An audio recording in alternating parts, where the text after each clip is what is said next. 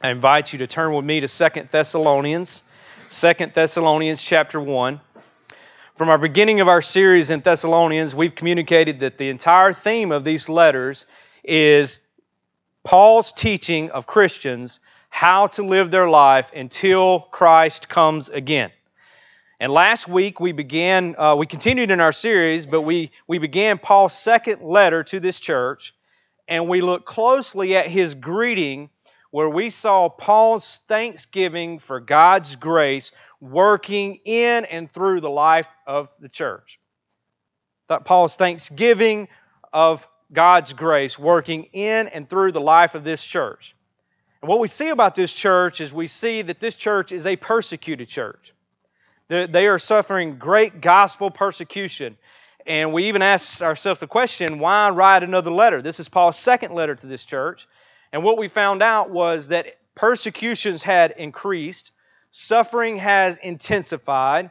We're going to learn later on in chapter 2 that deception had encroached in the church. There were people that were teaching false things. They were coming in and pretending to be Paul and pretending that Paul had said things. And so they were they were having to deal with this deception both in and outside of the church.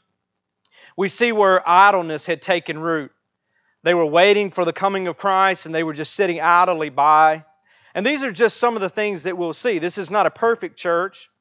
This is a hurting church, and they need something. And so we see Paul's great pastoral heart as he pours out into the life of these people. And he addresses many of the practical and pastoral issues that we see here, but even more as we observe this letter.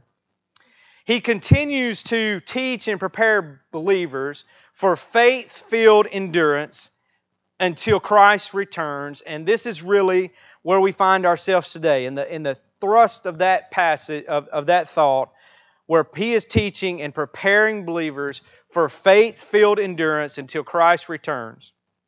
Paul understands persecution. He understands affliction. He understands suffering more than anyone.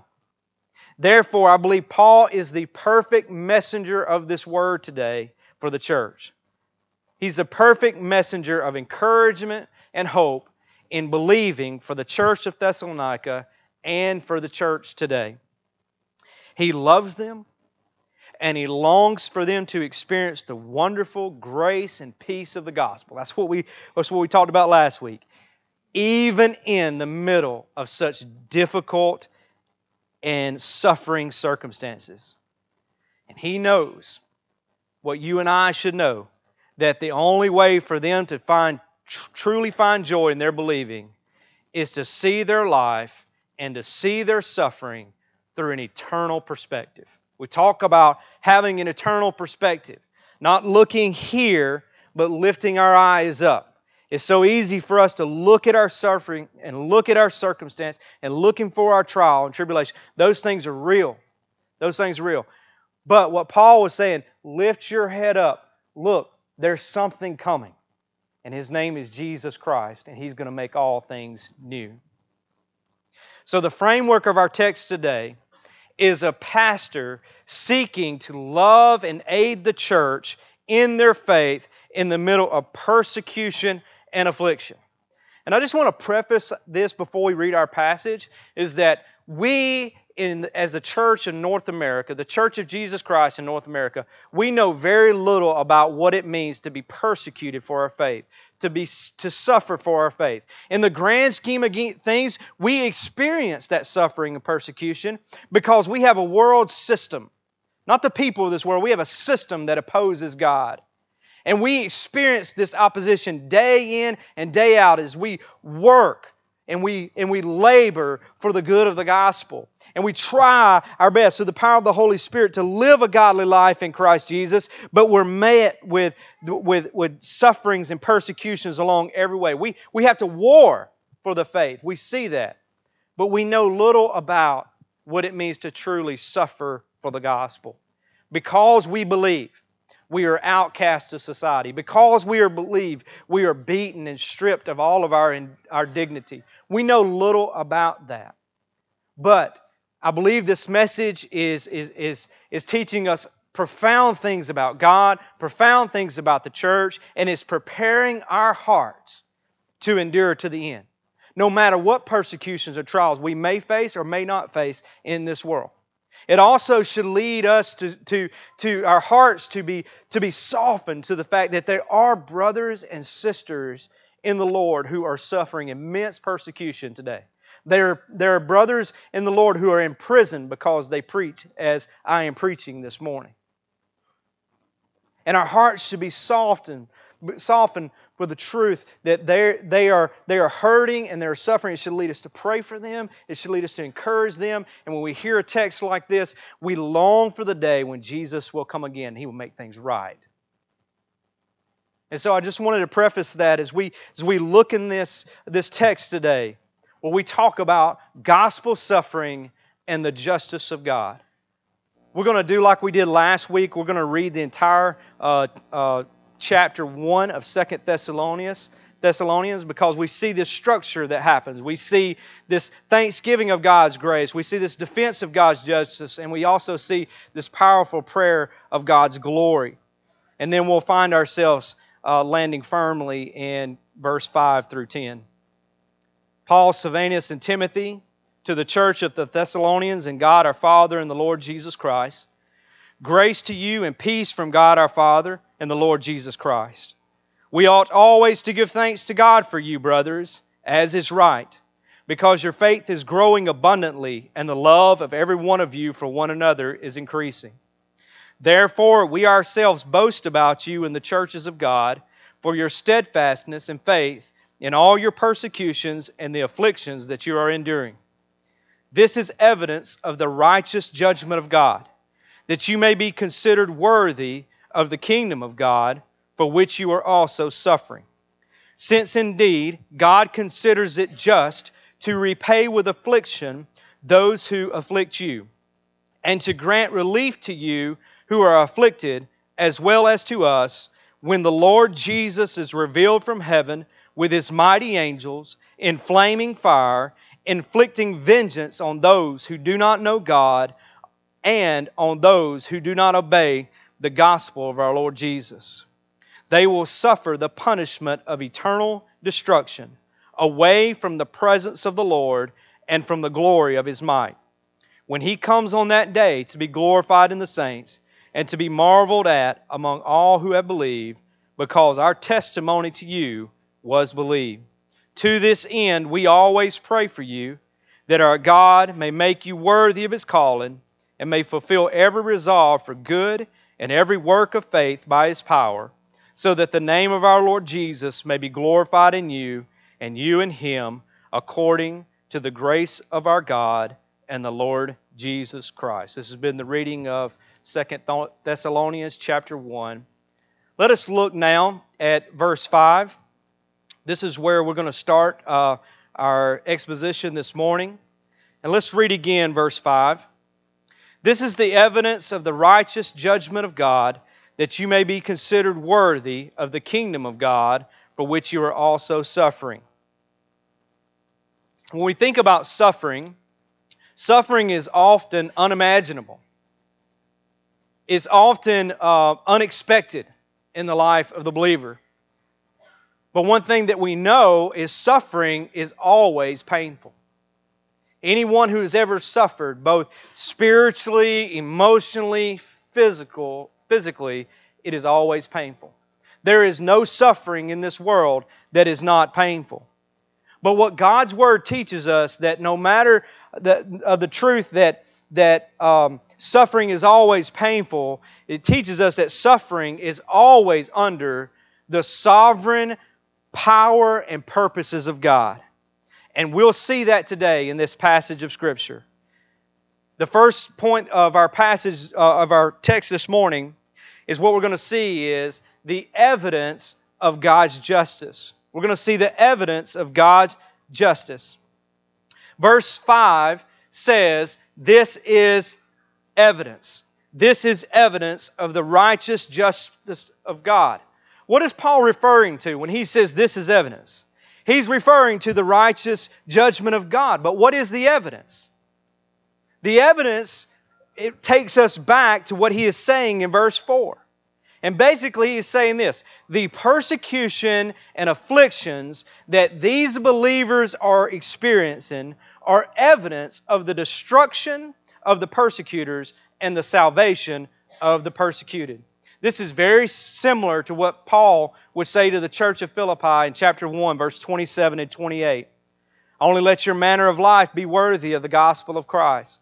So whether I come and see you or I am absent, I may hear of you that you are standing firm in one spirit, with one mind, striving side by side for the faith of the gospel, and not frightened in anything by your opponents. This is a clear sign to them of their destruction, but of your salvation, and that from God.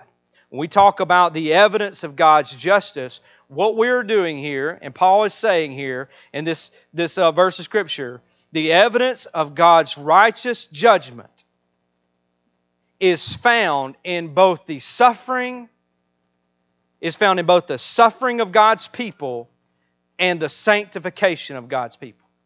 It is found both in the suffering of God's people and the sanctification of God's people. It is shown plainly this. In all of Scripture, we see that the suffering of God's people plays a central role in God's divine plan of redemption. You can't pick up this Bible and read any story and not see that suffering plays a part. It plays a central role in God's plan of redemption. And in this context, Paul is saying that the persecution of the saints is clear evidence that God's judgment is right. The persecution of the saints is clear evidence that God's judgment is right. The kingdom of God and the suffering of God's people is so intimately intertwined that Paul says in Acts 14:22 that the believer must go through it. That must go through it. But that's not all. The believers in the church of Thessalonica had suffered rejection. They had suffered dishonor. But God's plan is fully redemptive. By His righteous judgment, we will see something amazing here, where He will transform shame to honor. Shame to honor. This is the evidence of the righteous judgment of God, that you may be considered worthy of the kingdom of God for which you are suffering. Those who have been rejected from being worthy members of their community, God will come and make all things right, and He now considers them worthy of the kingdom of God. Their suffering was evidence of the righteous justice of God, and it guarantees the glory to come. So we see this evidence shown plainly in the suffering of God's people, but also in the context of the 2 Thessalonians chapter 1 and this church and everything they're going through, we also see the sanctification of God's people as evidence of God's justice. God was using their persecution as a means to grow their faith, to grow their love, and to grow their perseverance. And in doing so, He is preparing this church for the kingdom of God. Paul is saying this, that God's just judgment is proven. It's made evident in the Thessalonians staying faithful and enduring steadfastly the trials and the afflictions and the persecutions which are encompassing them. And church, what we need to understand, if you step back from this and you think about the New Testament, you'll see that New Testament Christians thought that suffering for the sake of the Lord Jesus Christ was a gift from God. Now, I don't want to take too much time here, but I think it will help us as we begin to look at the justice of God and this evidence that we understand that Christianity, to be a believer in the New Testament, they believed that suffering was a gift from God. You remember what Paul said in Philippians, "For to you it has been granted not only to believe, but also to suffer in His name." It's been given to you. It is a gift from God. In 1 Peter 4:13, Peter says, "Rejoice in so far as you share Christ's sufferings, that you may also rejoice and be glad when His glory is revealed. If you are insulted for the name of Christ, you are blessed because the Spirit of glory and of God rests upon you. In Romans 5:3, Paul says, we rejoice in our sufferings, knowing that suffering produces endurance, and endurance produces character, and character produces hope. In James 1:2-4, James says, count it all joy, my brothers, when you meet trials of various kinds, for you know that the testing of your faith produces steadfastness. And let steadfastness have its full effect, that you may be perfect and complete, lacking in nothing. And what Paul is saying here is that God uses our suffering to sanctify us. And in doing so, that is evidence of God's just judgment. It is evidence of God's just judgments. Our persecutors, they think that this is going to break our spirit. They think it's going to make us turn back from Christ, that it's going to prove their victory in this world. And God uses it to make us more like Jesus. God uses suffering to grow us up in grace, to mature us in Christ. Insomuch, listen to what Peter said in 1 Peter 1:6. He says, in this you rejoice, though now for a little while, if necessary, you have been grieved by various trials, so that the tested genuineness of your faith, more precious than gold that perishes, though it is tested by the fire, may be found to result in praise and glory and honor at the revelation of Christ. You see, this is a theme running through the entire New Testament. Suffering for Jesus, but rejoicing. Why? Because it is proof of God's righteous judgment. And it is a gift in which He declares you to be worthy of the kingdom. You see, God's transforming grace was preparing them for a heavenly inheritance. And Paul is reminding them of this blessed truth. And what Paul is saying is this is right. This is evidence of God's righteous judgments. This is evidence of what is about to come when the Lord Jesus is revealed. It is both the suffering and the sanctification.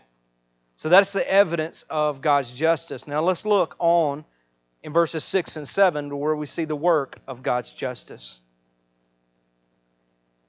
He says, since indeed God considers it just to repay with affliction those who afflict you, and to grant relief to you who are afflicted, as well to us, when the Lord Jesus is revealed from heaven with His mighty angels.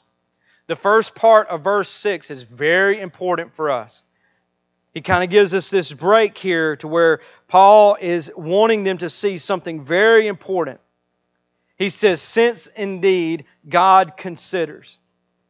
Since God considers it just. This is a very clear and key truth for us to know today. God's judgment is in accordance to God's justice. God's judgment is in accordance to God's justice. God does right and judges righteously because God is righteous. This is key for us today. This is not merely something that God decides to do or something that God decides to be, but it is essential to His very nature. It is foundational to who He truly is and will be for all of eternity. God is right, God has always been right, and God will continue to be righteous altogether. And in verse 6 through 7, we see a clear picture of God's righteous justice. Let me give you an example. Have you guys ever been to court? Any guys been to court a bunch? Okay, that'd be me. All right, and I've seen all kinds of things. So it's been probably 18 years ago. I had to go be a character witness in a court session. And so the beautiful thing about court is, you know, especially small town court, you don't just get to hear your case, you get to hear everybody else's. beforehand. You're just kind of standing in line. And it can be sad. It can be funny. And so I'm going to give you a sad and funny one. I'm waiting to be a character witness at this trial. And this man is coming, and he is on probation. He had assaulted someone, and he was on a strict probation. He said, don't do these things. Well, he was being accused of taking a weed eater and attacking his neighbor with that weed eater. The evidence was stacked against him because the one that was attacked had weed eater string marks all up and down his leg, and you got to see that. Again, sad but funny. And you know what? As I listened to that and I thought about everything, I was like, this guy is guilty. And then he comes out of his mouth, he says, yeah, I did it, I was mad at him, blah, blah, blah, blah. You know, and then, of course, he violated his probation one, and he also committed another act of lawlessness, right? And he was arrested there and escorted. No one there, when they walked out of that courtroom, said, you know what, the judge got it wrong.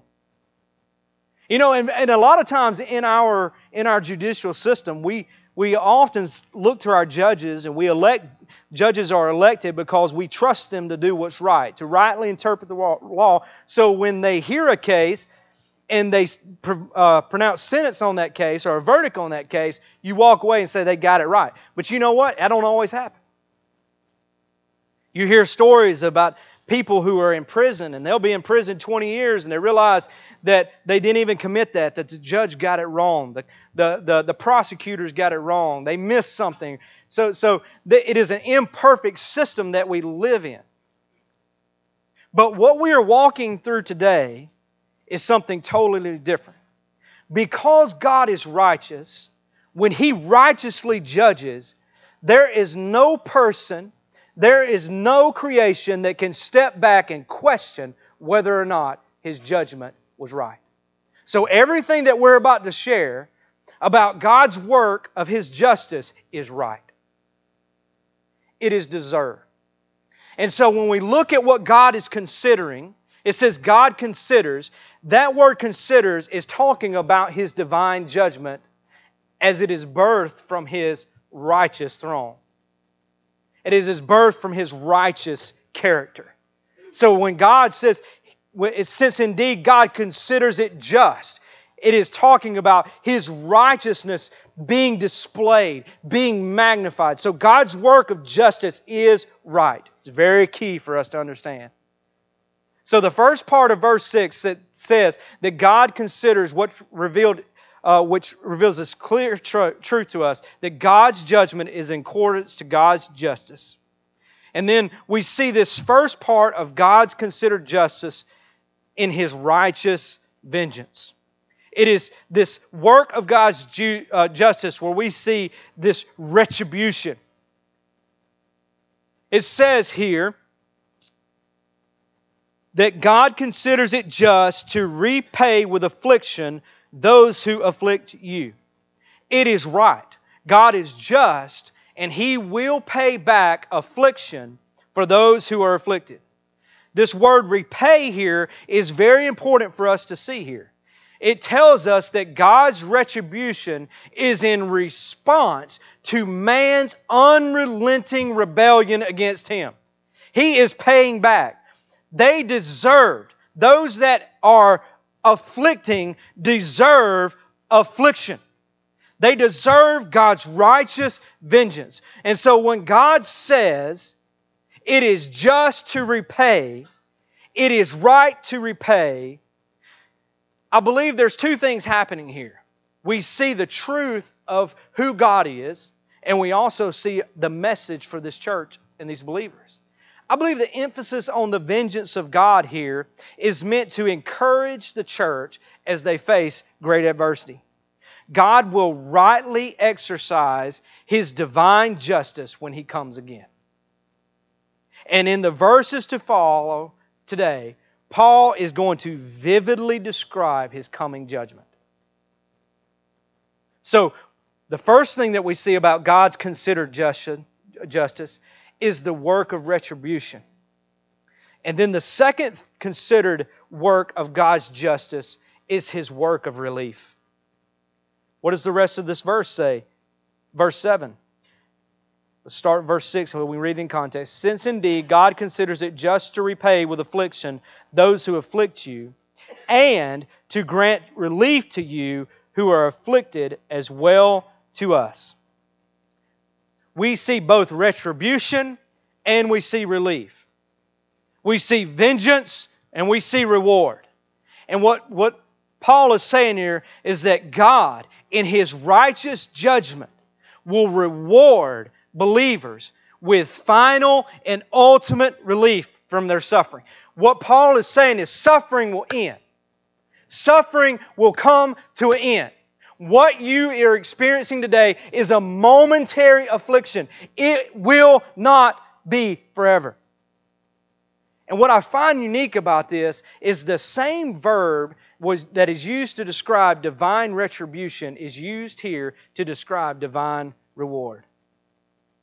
It is a granting of relief. It is an exercising of God's justice. The granting of relief to the believer who has endured gospel suffering is rooted in the grace of God through the person and work of Jesus Christ. This is a liberating act. To be relieved of suffering. This is a liberating act of God's justice to give peace in the middle of persecution. To give joy and hope in the middle of affliction. Because not only does He help us now, I believe this is a message for this church in Thessalonica, but He also gives hope for tomorrow. Simply put, verse 6 and 7, God will reward the righteous and He will punish the unrighteous. And that is a just judgment of God because He is righteous altogether. All right? When will this happen? Look at the end of verse 7. When will this just work of God's justice happen? When the Lord Jesus is revealed from heaven with His mighty angels. When will this happen? When will retribution happen? When will relief finally happen for this church? When the Lord Jesus is revealed from heaven. When He comes again. So we see the evidence of God's justice. We see the work of God's justice. Now let's look finally at the coming of God's justice. He is coming. How is He coming? How will He be revealed? The end of verse 7 says, He will be revealed from heaven with His mighty angels, in flaming fire, inflicting vengeance on those who do not know God and those who do not obey the gospel of our Lord. They will suffer the punishment of eternal destruction, away from the presence of the Lord and from the glory of His might.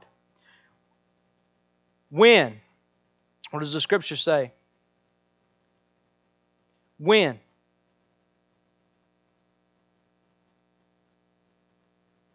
When He comes on that day to be glorified in His saints and to be marveled at among all those who have believed, because our testimony to you was believed. When will God's work of justice happen? When the Lord is revealed to heaven. How will He be revealed?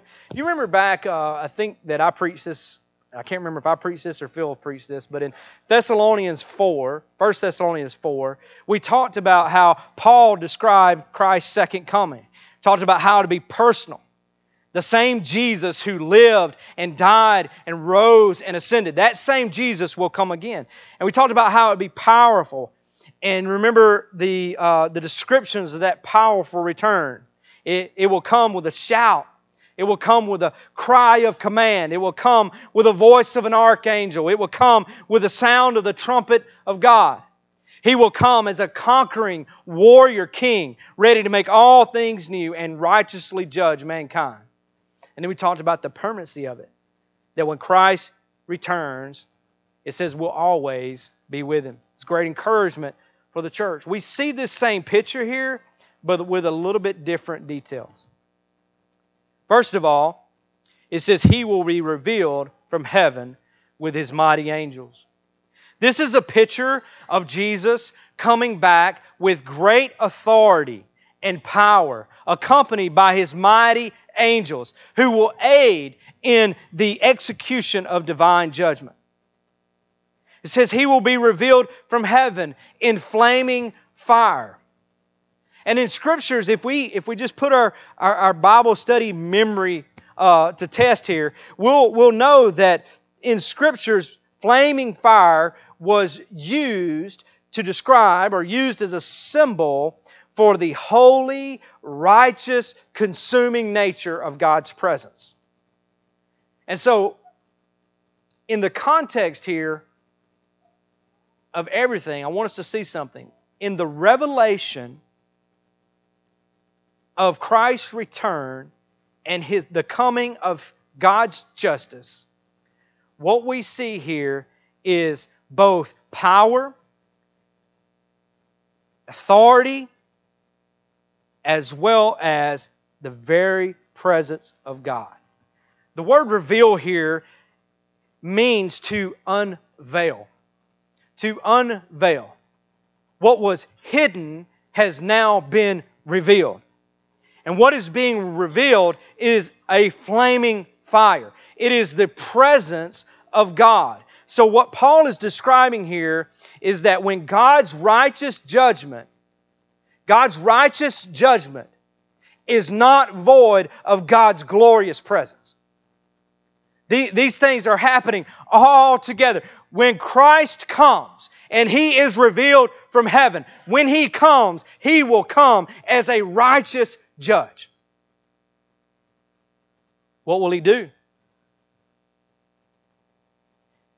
Scripture says that He will inflict vengeance on those who do not know God and on those who do not obey the gospel of our Lord. He will righteously punish those who do not know God, who have rejected the gospel. And this punishment is a direct execution of God's righteous judgment for those who do not know and those who have not obeyed. Now if you think again about the gospel, and you think about gospel conversion in the New Testament, gospel conversion is often referred to as obedience to the gospel. Throughout the New Testament, it's obedience to the gospel. So here, I believe that we could say that disobedience refers not to gospel conversion, but gospel rejection. And what this tells us is that the truth of the gospel demands a response.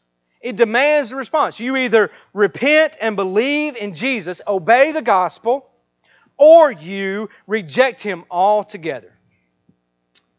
Scottish professor James Denny said, "If there's any truth in Scripture at all, this is true, that those who stubbornly refuse to submit to the gospel and to love and obey Jesus Christ incur at the last advent an infinite and irreparable loss. They pass into a night on which no morning dawns." Church, God calls through the gospel, and He judges based on the response to the gospel. We see that God is going to inflict righteous judgment on those who do not know God and who have not obeyed the gospel. But what does this divine vengeance look like? What is the punishment here? Let's go to Scriptures. They will suffer the punishment of eternal destruction away from the presence of the Lord and from the glory of His might. What is the punishment? It is the suffering of eternal destruction.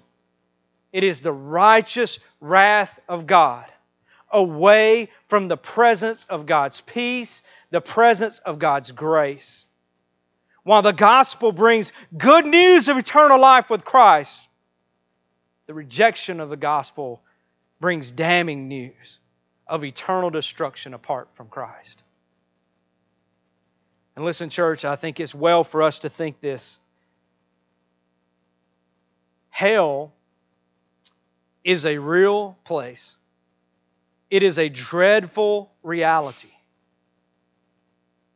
The final verdict that is passed down upon those who do not, and have not obeyed the gospel is of an eternal nature.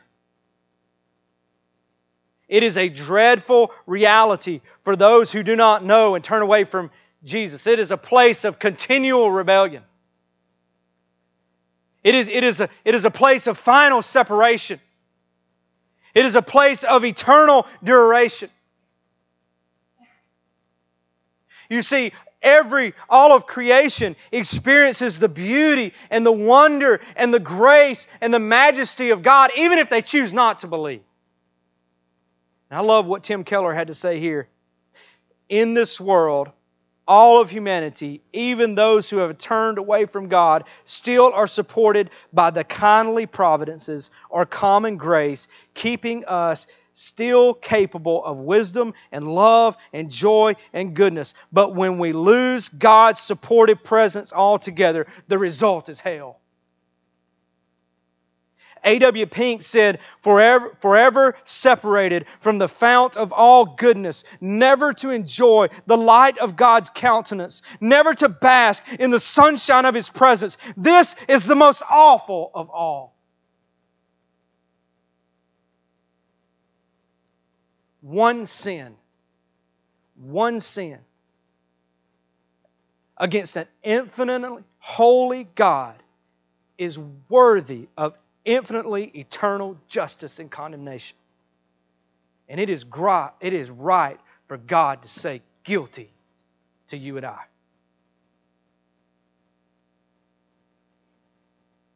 This is the testimony of all of Scripture regarding this eternal destruction. It is the teaching of Jesus, where He says, hell, the place where the worm does not die and the fire is never quenched. It is a place to where you are pronounced guilty and you are cast away from the presence of God. You are cursed into an eternal fire prepared for the devil and his angels, where you go away in eternal punishment, but the righteous are brought into eternal life. This is clear in the book of Revelation, where Revelation 14:11 says of those in hell that the smoke of their torment rises for how long? Forever and ever. And there is no rest in the day and night. Jonathan Edwards said, when you look forward, you will see a long forever. You will see a boundless duration before you, which will swallow up your thoughts and amaze your soul.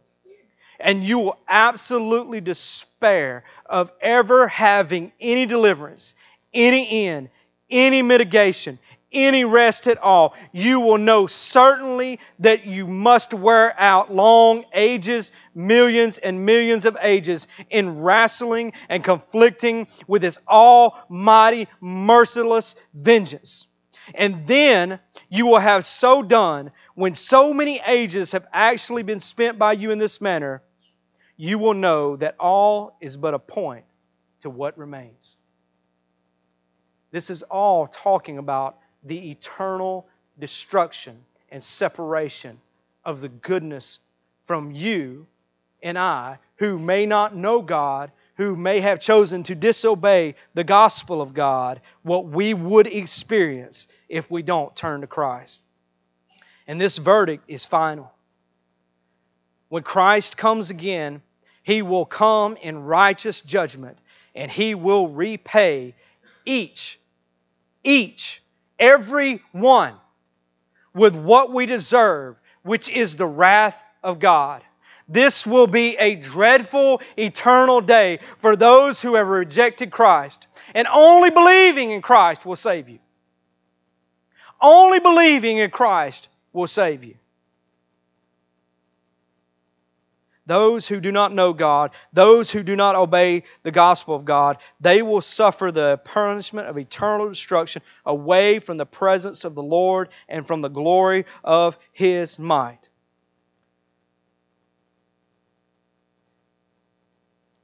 I don't believe that I can say enough about how dreadful this day is for those who do not believe.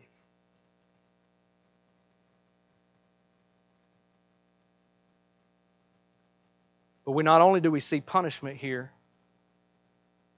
we also see a reward. What is the reward? We see a contrast here. We see the suffering of those of eternal destruction from those who do not know God. But what about the reward of those who do know God? When He comes on that day to be glorified in His saint, to be marveled at among all who have believed, because our testimony to you was believed.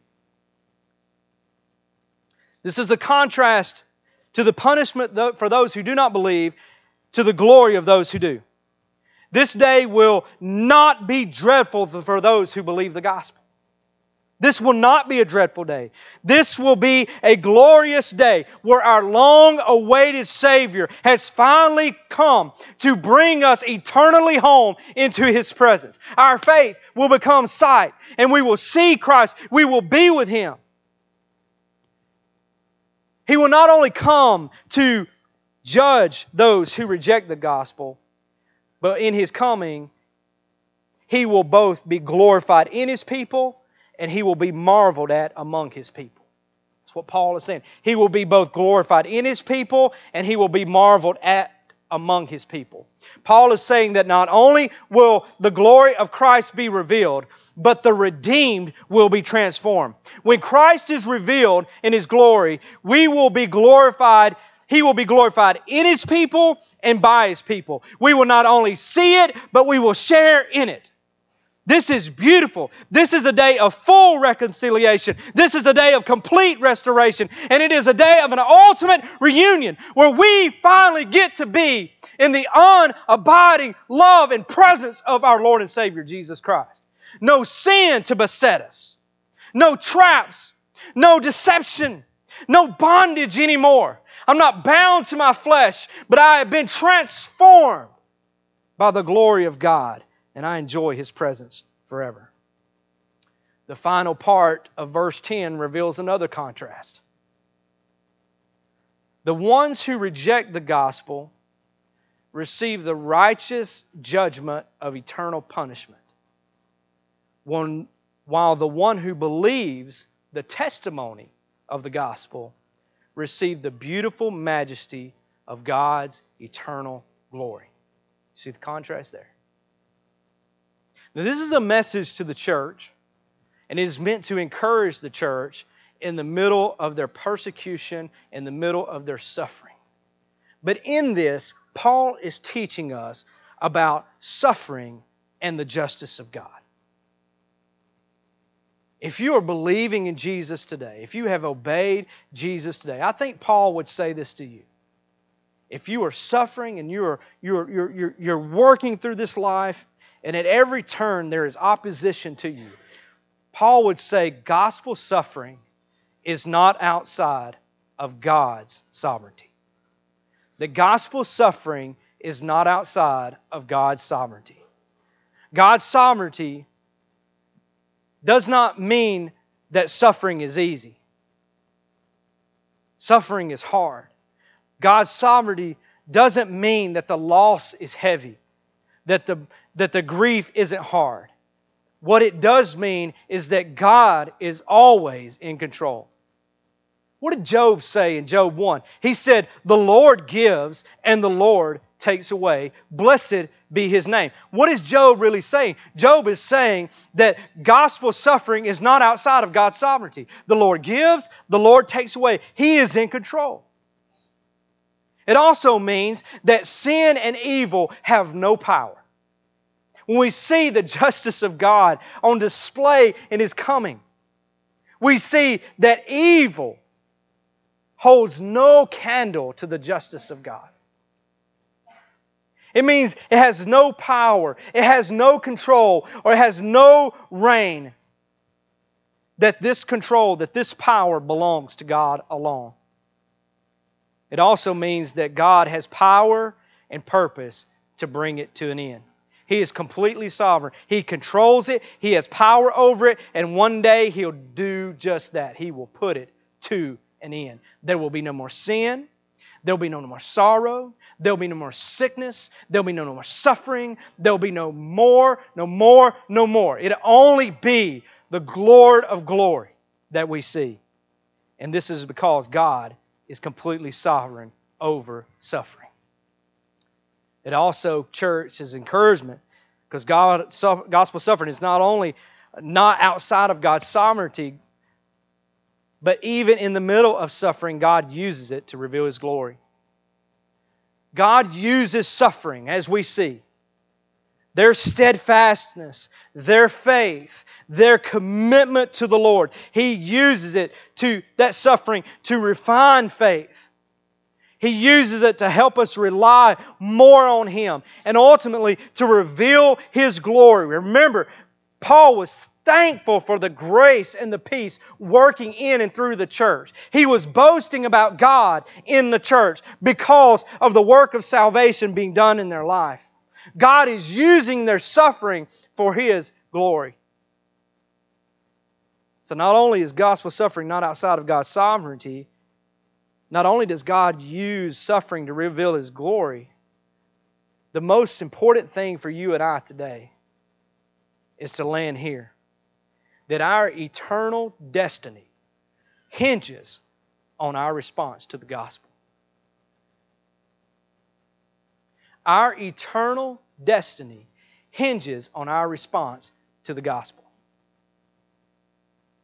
If this is true, there is nothing more important for our lives today. We must realize that you and me and every person we know and all the people we are around throughout all the world, all of our eternal destinies hinges on what we do with Jesus. There is nothing more important than this today. So what will you do? What will you do with Jesus today? Will you turn to Jesus? 2 Thessalonians 1 talked about those who do not obey the gospel of Jesus, who choose to live without Christ, who choose to do the things their own way. Maybe you have publicly rejected Jesus. Maybe you have verbally rejected Jesus. Or maybe you have intellectually rejected Jesus. Maybe you have even intellectually believed about Jesus. You say, yeah, I believe He's real. I believe He died on the cross and maybe even rose from the grave. You believe these things, but you continue to live your life as you are Lord. Is that you have control. Maybe you're even religious. Maybe you go to church, you're involved in church, but your life does not belong to Christ. What are you doing with Jesus today? Whether it's deliberate or it's some religious facade, if you live without Christ now, one day when He comes again, He will righteously pronounce a verdict on your life where you will live without Him forever.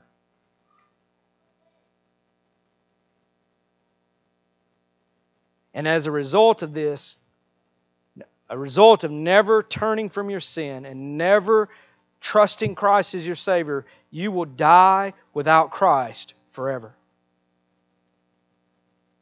Will you trust in Jesus? Will you die to yourself? Will you turn away from your pride? Will you confess and agree with God about your sin today? Will you die to your selfishness, your self-indulgence, your self-righteousness? Will you die to your sin and yourself today? And will you say, I want to live for Christ forever? Will you make Galatians 2:20 your mantra? I've been crucified with Christ. I no longer live, but Christ lives in me. And the life I now live in the flesh, I live for the one who loved me and gave Himself for me. Your eternal destiny hinges on your response to Jesus. So this morning, if you do not know Jesus in the free pardon of your sin. I'm going to ask Phil if he would to come, and we're going to sing a song. If you do not know Jesus as your Savior and Lord, I urge you to not delay.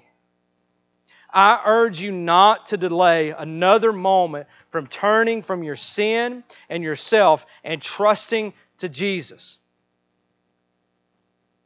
Turn from your sin. Turn from yourself. Trust in Jesus. Don't trust in your intellectual knowledge. Don't trust in your performance before God. You must trust in Christ.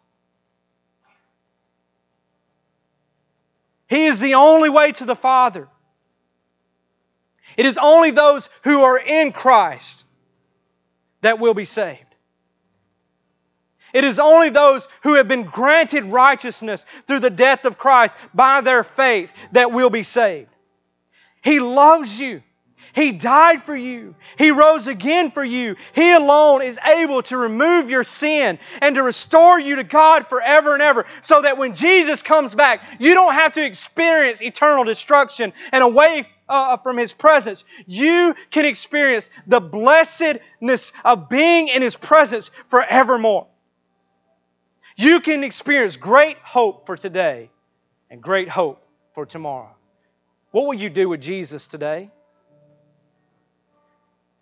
This is a message to the suffering church who trusted in Jesus. And Paul was encouraged and says, God, you know what? He's in control of all of this. He is sovereign over it. He's controlling this. He has power over this. And He will one day liberate you from this. Trust in Jesus. Continue to have faith in Him, church. If you're here today and you know Jesus, I just want to urge you today to fall on Him. Cling to Him. Trust in Him. Trust Him more. Love Him more. This is not in this text of Scripture, but I believe it is applicable to the Christian life. If you believe in Jesus as your personal Savior, you will see the urgency of today. And you will share with everyone you see the bright hope of tomorrow in the face of Jesus Christ. Share the gospel. Invite others to repent of their sins and trust the gospel, because there's coming a day. There's coming a day when God will do what's right. And He will give us what we deserve. Are you trusting in Jesus for salvation? Or are you trusting in yourself? As we sing, respond by the leadership of the Holy Spirit this morning.